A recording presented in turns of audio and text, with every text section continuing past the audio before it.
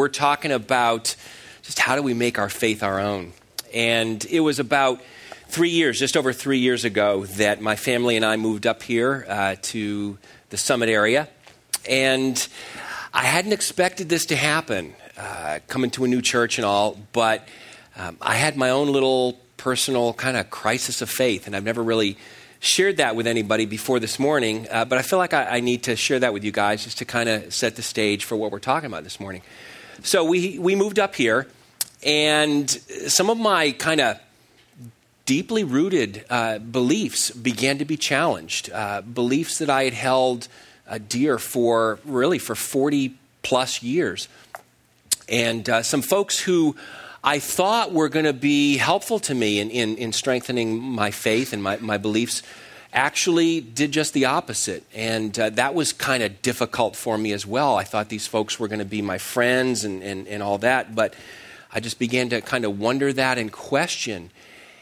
And this lasted for a period of a couple of months, but fortunately, as time went on and early on in the fall of that year of 2007, things kind of came together, and my faith, my beliefs were restored. And so now I'm excited to be able to stand in front of you guys and say that as I have every year for the last 40 some odd years, when the football season starts this fall, I will once again be rooting for the Dallas Cowboys. And didn't give up my faith in them. And those of you who are Giants and Jets fans, if you don't like that, the door is that way. And but seriously, actually not seriously, I love the Cowboys and have been following them for my whole life. But I asked myself, why is it that I'm a fan of the Cowboys? I grew up in Connecticut. And fortunately, only by the grace of God, the New England Patriots did not exist when I was a kid. Otherwise, I can't believe it, but I'd probably be rooting for them. And, I enjoyed the Giants. I enjoyed the Jets a little bit. But somehow I ended up being a Cowboys fan. I'm not exactly sure why. Maybe it was one of my friends or something like that. But as I was thinking about that this week, I started to do a little research on the internet, that vast warehouse of semi-worthless knowledge, trying to figure out why it is that people choose different sports teams to follow. And I came across a code, and I've actually modified that a little bit to turn it into something that would be work in church. And we're going to talk about different sports fan commandments that I think help us to understand this. And the first one is, thou shalt love thy neighbor. And we could translate that and say, you got to root for the home team, for the local team. So you're up here in northern New Jersey, and you have to root for the Giants or the Jets. I don't understand actually why, and it was explained to me once, I'm still not sure I understand why, you can't root for both the Giants and the Jets. That's the way it is. There are about 3 Jets fans I know in the congregation here, and so they're pretty hot on the Jets. But I decided that I'm going to root for the Giants all but 2 weeks of the season, and I'll let you guess which 2 weeks of the regular season that is. I'll root for the Jets all the time unless they make it to the playoffs and end up playing the Cowboys. But you got to root for the home team, for the local guys. Secondly, second commandment, thou shalt honor thy father and thy mother. If your parents were Pittsburgh Steelers fans, you got to at least respect the Steelers. You got to at least like them to some extent. And that's actually true. Most people get their sports team, their allegiance to their sports team, either from their family or from the area in which they grew up, and usually those two overlap. Now, for me, both my parents, they weren't really football fans, so I didn't get my love for the Cowboys from them. But later on in his life, my dad became more and more of a Yankees fan, and I think I picked up some of that from him. I actually grew up liking the Mets because in 1969 and the just unbelievable miracle that occurred, and those of you who are old enough to remember that, you remember how they won the World Series there, and that was great, and they've done it a couple of times since, beating the Red Sox, and enjoyed that as well. But I didn't really get my faith in the Cowboys, from my parents. But I think here's where it came from. Commandment number 3, thou shalt respect the team of thy youth. How it works, I don't know, but from time to time, children randomly pick a sports team, whether it has to do with the colors or the style of play. I mean, if you are you're just a brawler, maybe you're going to like the Oakland Raiders, or if you're a cheater, you're going to like the New England Patriots, or, whatever it may be there. Kids pick it up, and it sticks with you throughout your life. And I picked up the Cowboys when I was a kid, and it stuck with me, and I'm happy to say I'm still with them. And the fourth commandment is what really solidified, what restored my football faith. Thou shalt not forsake thy first love. Once you hold on to a team, you can't let go. There is no divorce in sports. And no fair weather fans unless you're from Philadelphia, and then it's okay to throw stuff on the field at your team. And that's fine because the Eagles are not worth rooting for anyway. So that's where I am. I've now confessed. You now all know that I'm a Cowboys fan, and two of you will still be my friends. Those are of you who are from the northern part of Texas. So how does this relate? How does the faith that we have in sports teams, how does that relate to our faith in God? And I think there's a connection there, and I was chewing on that this week. Just as we often pick our sports teams because of the teams that our parents rooted for, similarly, we often inherit our faith in God from our families, from our parents. So if you grew up, say, as a Catholic, it's very likely that you may still consider yourself to be a Catholic at this point. Or maybe your parents were Methodists or Baptists or Presbyterians, and you grew up with that faith. Or maybe your parents were agnostic or atheist. It's very likely that you also grew up without a certain belief in God because you inherited that from your parents. And there's nothing wrong with an inherited faith. It can be just as deep and intense and as meaningful as someone who actually came to a point later on in life where they consciously made a decision to become a follower of Christ. So there's nothing wrong with an inherited faith. But I've talked to person after person after person who wants more than just an inherited faith. They want to go a step deeper and personalize their faith. A student who I knew at Princeton came to me one day. We had been meeting for a number of weeks, just kind of talking together, praying together, studying the Bible together. And I think it was as we built up a little bit more of a trust relationship, he came to me and he said, Clay, I grew up in, I think for him it was a Lutheran home. I grew up in a strong Lutheran home. Both my parents love God, and they taught me about Jesus since my earliest remembrance. And my brother believes, and I believe. But I'm coming to the point where I'm just wondering, is my faith, or is it my parents' faith? Do I believe because I believe, or do I believe in God because my parents believe in God? Have I inherited my faith, or do I own it? And for him, this was kind of a crisis for him. He wasn't rejecting what he believed, but he was beginning to question it. And this is true for a lot of folks as they get later on in high school, or especially go off to college. You begin to question and doubt and want to really solidify what you believe before. And I've talked to a lot of folks here who have been through a similar situation. Maybe you grew up in a home where Jesus was talked about and you went to church every week, but then you kind of put that aside for 5, 10, 15, 20 plus years, and you're back in church maybe for the first time here at Renaissance in many, many, many years. Maybe you are like that student and you're just trying to say, no, I believe, but I really want to make that faith my own. Or maybe you're just kind of starting out. It's the first time you're thinking about Jesus at all. You came to Renaissance because someone told you the music was good. You decided to put up with the Jesus talk a little bit. And as you've been hanging out here, you found it to be a little bit more attractive. And you're more intrigued by who Jesus is and you want to kind of find out more. Or maybe you've been a follower of Christ your whole life for decades. And you just want to grow in your relationship with him. You want to keep going on in your relationship with him. Wherever you are, what we're going to talk about this morning, I think, can be helpful to you in growing in your relationship with God. As Charlie mentioned, last week we were talking about the story of Jesus' encounter with a woman at a well in Palestine. And Jesus had been traveling from the southern part of Palestine up to the northern part, and he had to go through the central part, which kind of makes sense. If you look at a map, the middle comes in between the top and the bottom. And in the middle was this area called Samaria. And it was an area that had a sort of a mixed race people, half Jew, half Gentile, which is non-Jews. And these Samaritans were despised by the Jews. They were looked down on by the Jews. And so Jesus is traveling through there, and he sits down at a well because he's tired. And this woman comes up, and he says to her, "Hey, would you give me a drink?" And just that little question, "Would you give me a drink?" just blows her mind.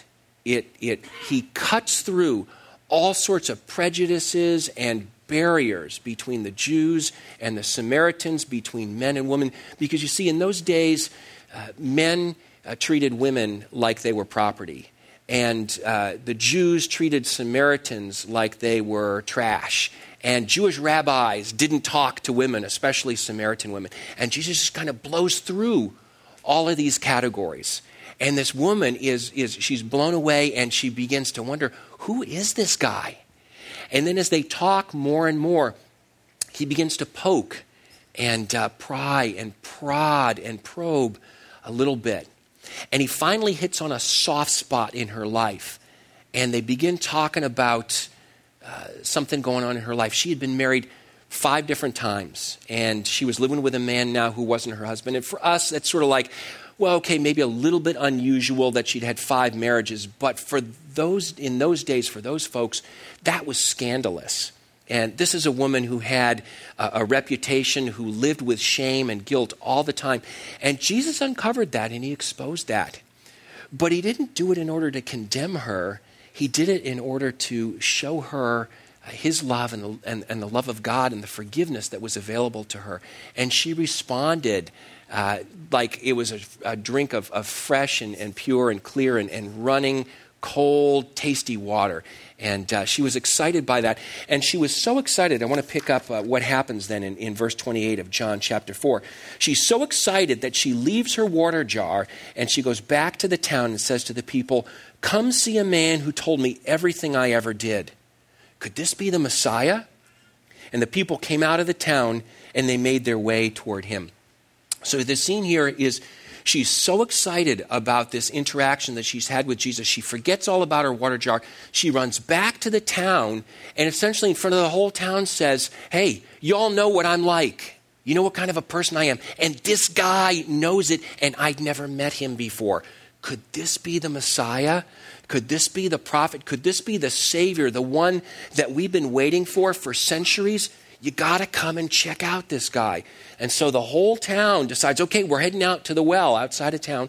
And they go and they want to encounter Jesus. In verse 39, we'll pick it up there.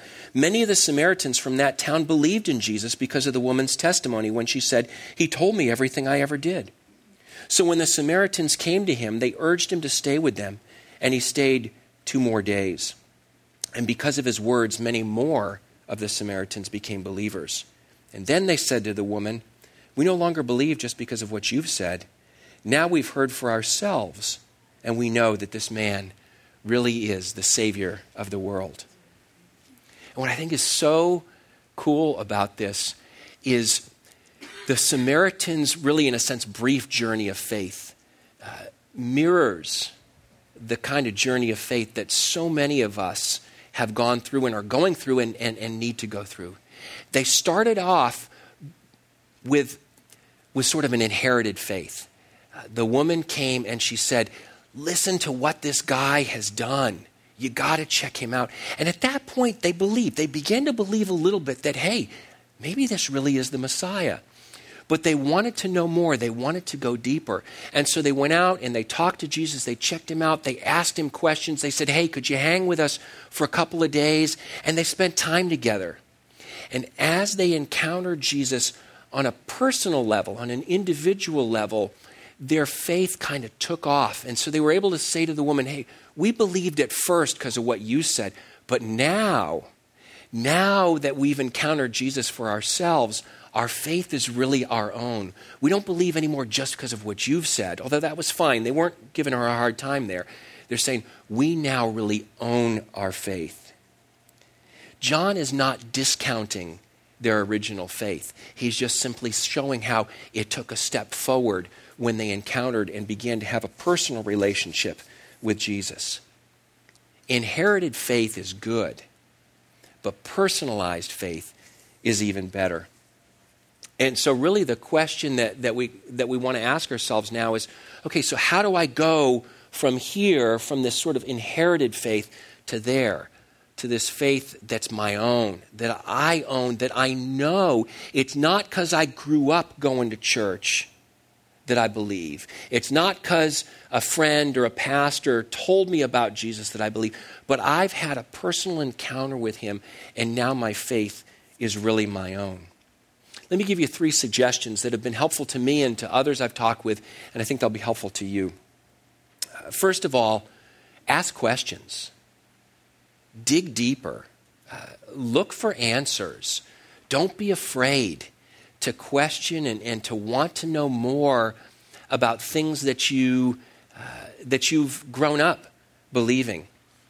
The student who I was talking about earlier on, we were in another Bible study actually together that I was leading with a bunch of freshmen, and I couldn't quite figure out what was going on with this guy.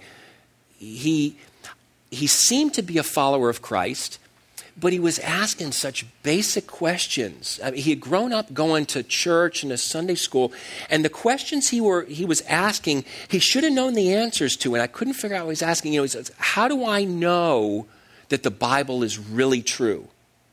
How can I be sure that Jesus actually rose from the dead and it's not just a story that was made up, and on and on and on again?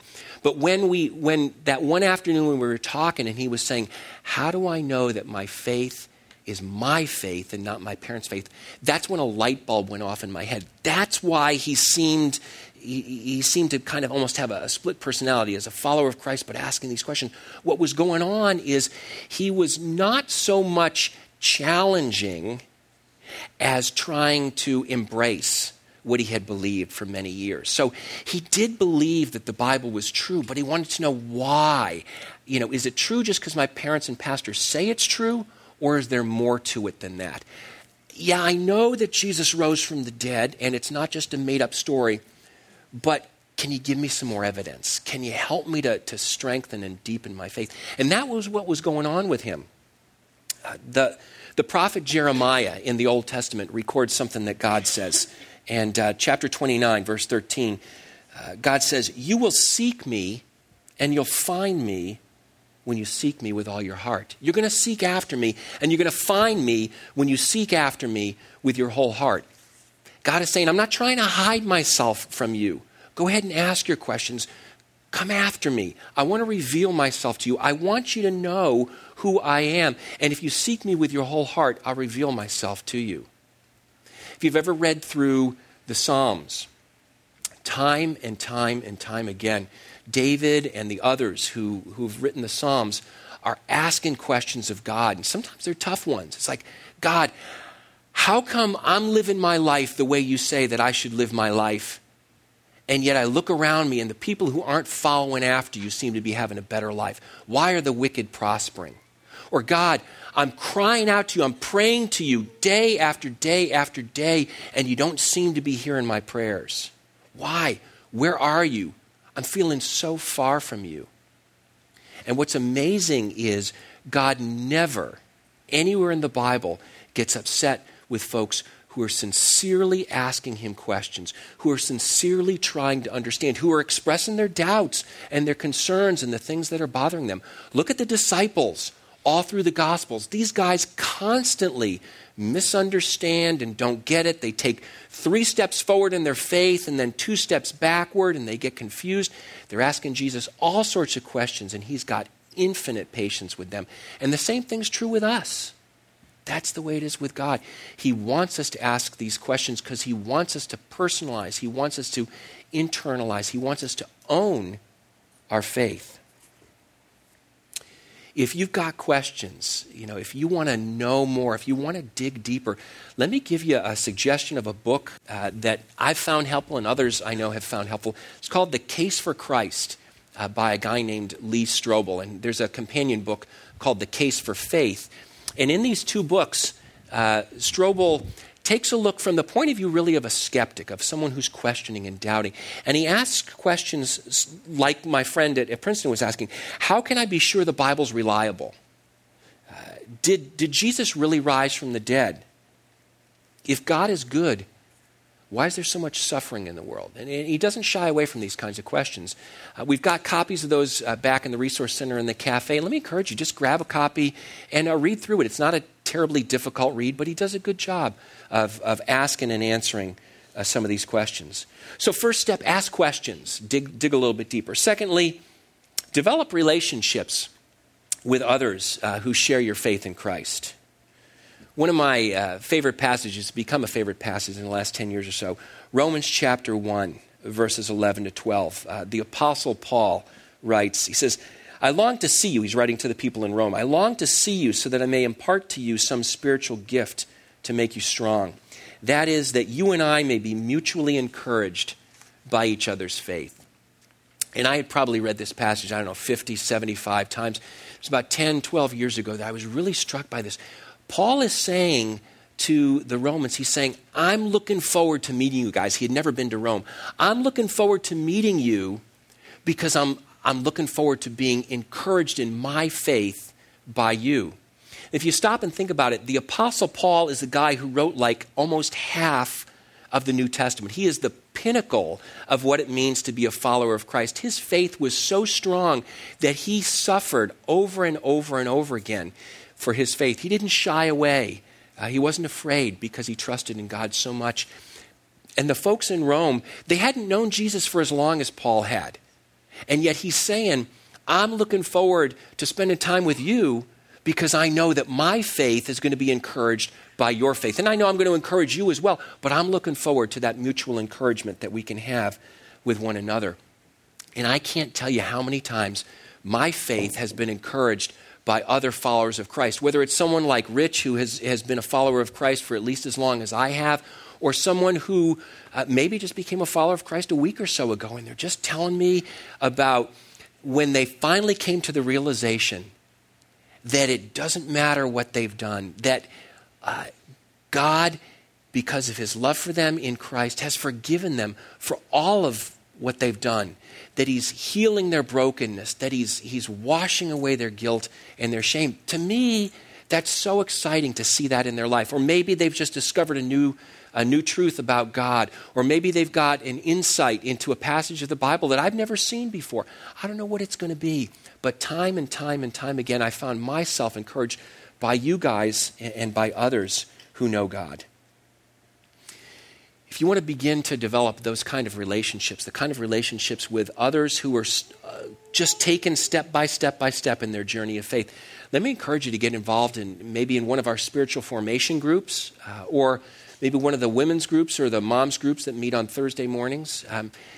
What do you do when it's the gangrene hour, 5 o'clock in the afternoon, and the kids are just like going nuts and all you want to do is run away and hide, How do you deal with that as a follower of Christ, Well, get together with some other moms who've been dealing with that for a little bit, maybe a little bit longer than you, who can encourage you and pray with you about that. Or what do you do at work, when you got the boss who's asking you to lie? And how do you stand up for the truth when it may mean losing your job? And on and on and on. Being able to be with folks who are walking where you're walking, who are living the kind of life that you're living, and who can help you grow in your relationship with God. It's a great opportunity. Let me encourage you to get involved in one of those groups. So first, ask questions. Secondly, develop some relationships with other folks who share your faith in Christ. And then third, exercise your faith. Faith is it's like a muscle. The more you use it, the stronger it gets. So think about where you are. Maybe you've been coming to Renaissance for a number of months now, and you got a friend, you got a neighbor, coworker, maybe a relative who you really want to invite to Renaissance, but you're afraid to do so. Not because you're afraid that they're going to make fun of you, but you're afraid of how they're going to respond, or maybe you're afraid that you'll lose the friendship if they don't like the church here. Go ahead, pray about it, and take that step. Trust God and invite them to come, remembering that you're not the one to convince them to come. God's the one who's got to work in their heart for that. You just lay the invitation out there and just ask and pray that God would work in their heart. And sometimes just taking that first step of faith makes it a little bit easier to take the next step. Maybe you're kind of feeling like you ought to get a little bit more involved here at Renaissance or somewhere else. Maybe in terms of using your time. You're busy, but you feel this pull to help somebody else, to kind of live out your faith and serve in some particular way, but you're worried about the time commitment that's going to take. Well, maybe take just a small step and devote some of your time, maybe an hour a week or a half hour a week, to helping out in some way, or maybe staying for another service on Sunday mornings and working in the kitchen. I don't know what it would be for you, but take a small step in that direction. Or maybe it means giving a little bit more of your income, again, either here or somewhere else where there's a need, where you can help in terms of advancing the cause of what Christ is doing around the world, meeting the needs of those who are hungry, or helping people to know and come to faith in Christ. Start with a small step, but stretch yourself just a little bit, and I think you'll find that you grow stronger in your faith. Another student I knew at Princeton was in a situation that's kind of similar to that. He had come to school as a follower of Christ, but he was kind of stagnant in his relationship with God. He wasn't going anywhere. And as we were talking, he began to realize that he needed to get involved with a group of guys who could help him to grow in his faith. And there was a group of guys from his class who were meeting together once a week to pray and to talk and to study the Bible. But he was afraid to go and with those guys because he didn't know them real well. And so we prayed about it and we talked about it for a while. And he decided, all right, I'm going to try it just once. And if it doesn't work, forget it. But if it does, maybe I'll keep going.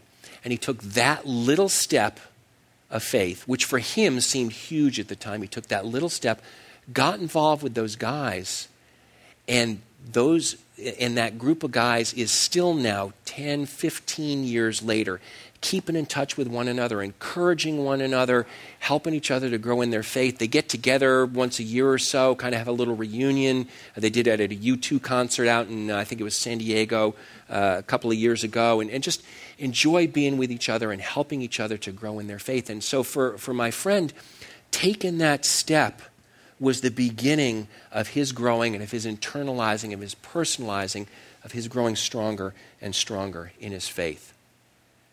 So let me just kind of put it all together for you. If you look up on the screen, you'll see our mission statement: explore and engage and express. Explore, investigate who God is and who you are in relationship to him. Ask questions. Engage. Grow in your relationship with Christ and with others. Develop those relationships that can help you to grow in your relationship with God. And express. Put your faith into action. Live it out. Exercise that faith muscle, and you'll see it growing stronger. If you notice, it's in a circle with the arrows pointing around. Maybe you start off, because you're new to this whole faith thing, maybe you start off in the middle there at the top where it says explore, and you just got a lot of questions. But after a little while, you drop down, you move over to that engage section, and you begin to develop some relationships with folks. And as your faith is growing, you begin to want to live it out, to express it, just in simple ways at first. Maybe nothing dramatic, but just enough to begin to stretch your faith just a little bit. Or maybe you've been a follower of Christ for a long time, and you've been serving, and you've been living out your faith, and you've been inviting a lot of people to church and telling people about Jesus and helping people with needs and this sort of thing. But you got some questions. It's okay to ask questions, to go to that explore stage and just dig deeper into the things that maybe you've held dear for most of your life. It's okay to ask those questions. There's no right place to be on that circle. All of us need to be working our way around again and again and again, and putting our faith into action and growing in our relationship with others, and just asking those questions and investigating what it means to be a follower of Christ. The guy I was talking about early on in the message, who was worried that his faith was not really his own, but that it was faith of his parents. His senior year, we were talking, and I said, so how are you doing with that whole journey of taking your faith and making it your own? And he said, over these past 4 years, it has really become my own faith. And actually, he said it started in that Bible study, and as you and I were meeting, and I got to ask you some of those questions in a really safe environment. But then I got to know some other guys, and they helped to strengthen my faith, and I've lived it out here on the campus. And he just went on to tell me the story of how he grew and how step by step by step, the faith that he had inherited from his parents really became more and more and more of his own. And now, it's about 15 years later, he's still walking closely with God, still a follower of Christ, still living out his faith, still exploring, still getting to know others, and becoming closer and closer to God. Inherited faith is good, but personalized faith is even better. So if you have never come to the point, in your relationship with God where you have stopped and thought about, do I really believe that Jesus died on the cross and rose again so that I could be forgiven, so that the brokenness that I have could be healed, so that I could have a real relationship with the God of the universe? If you've never come to that point, let me encourage you just to stop and explore and take some time and ask some questions and come to the point where you can bring yourself to that kind of a decision point. Or maybe you've recognized that you're a follower of Christ, but your faith was inherited. And that's good and that's fine. Let me encourage you, take that next step and explore enough to make that faith your own so that you really own it, so that you've personalized it, so that you've internalized it. Maybe you've been a follower of Christ all your life. Just keep growing in your faith. Keep going around that circle of exploring and of engaging and of expressing your faith. Maybe you're not sure what you believe. You don't know about Jesus, but you're intrigued and you want to know more. Stick with us. Great place. I can think of no better place than Renaissance for you to begin and continue to explore. We here at Renaissance want to be a community of people who are seeking to follow after Christ, who are growing in our relationship with Him, who are open to people all across that spiritual spectrum, whether you're far from God and just beginning to take a step forward, or whether you have been a follower of Christ your whole life. We want to be a community of faith that helps one another to grow in our faith and to develop in our relationship with God. And we want to be a community of faith that lives out our faith, that makes a difference in the lives of people in our congregation, but of those around us in our communities where we live. So wherever you are in your spiritual journey, I hope that you'll consider yourself to be part of our community of faith. I need you to help strengthen my faith. You need me. We need each other. Let's work together to help us all to grow closer to God, to take that next step, and to more and more follow after Jesus Christ. Let me pray for us. Father, I thank you that you have not left us alone here on the earth, that there are others who we can walk with on a day-by-day and week-by-week basis, others who share our faith, who share our struggles, who share our questions, who can help us to grow, who can encourage us, and whom we can encourage and help to grow. Father, I pray that more and more Renaissance would be that kind of a community where we're free to ask questions, where we're free to express doubts, but where we can also find answers, and we can find healing, and we can find hope, and we can find love, and we can find grace, and we can find forgiveness. And I thank you, Father, for the love and the grace and the forgiveness that you show us in your Son, Jesus Christ. And I pray for each of us that even this week we would take just one step closer to you, that you would strengthen our faith. And as you do so, may we grow in our love for you. We pray in Jesus' name, amen.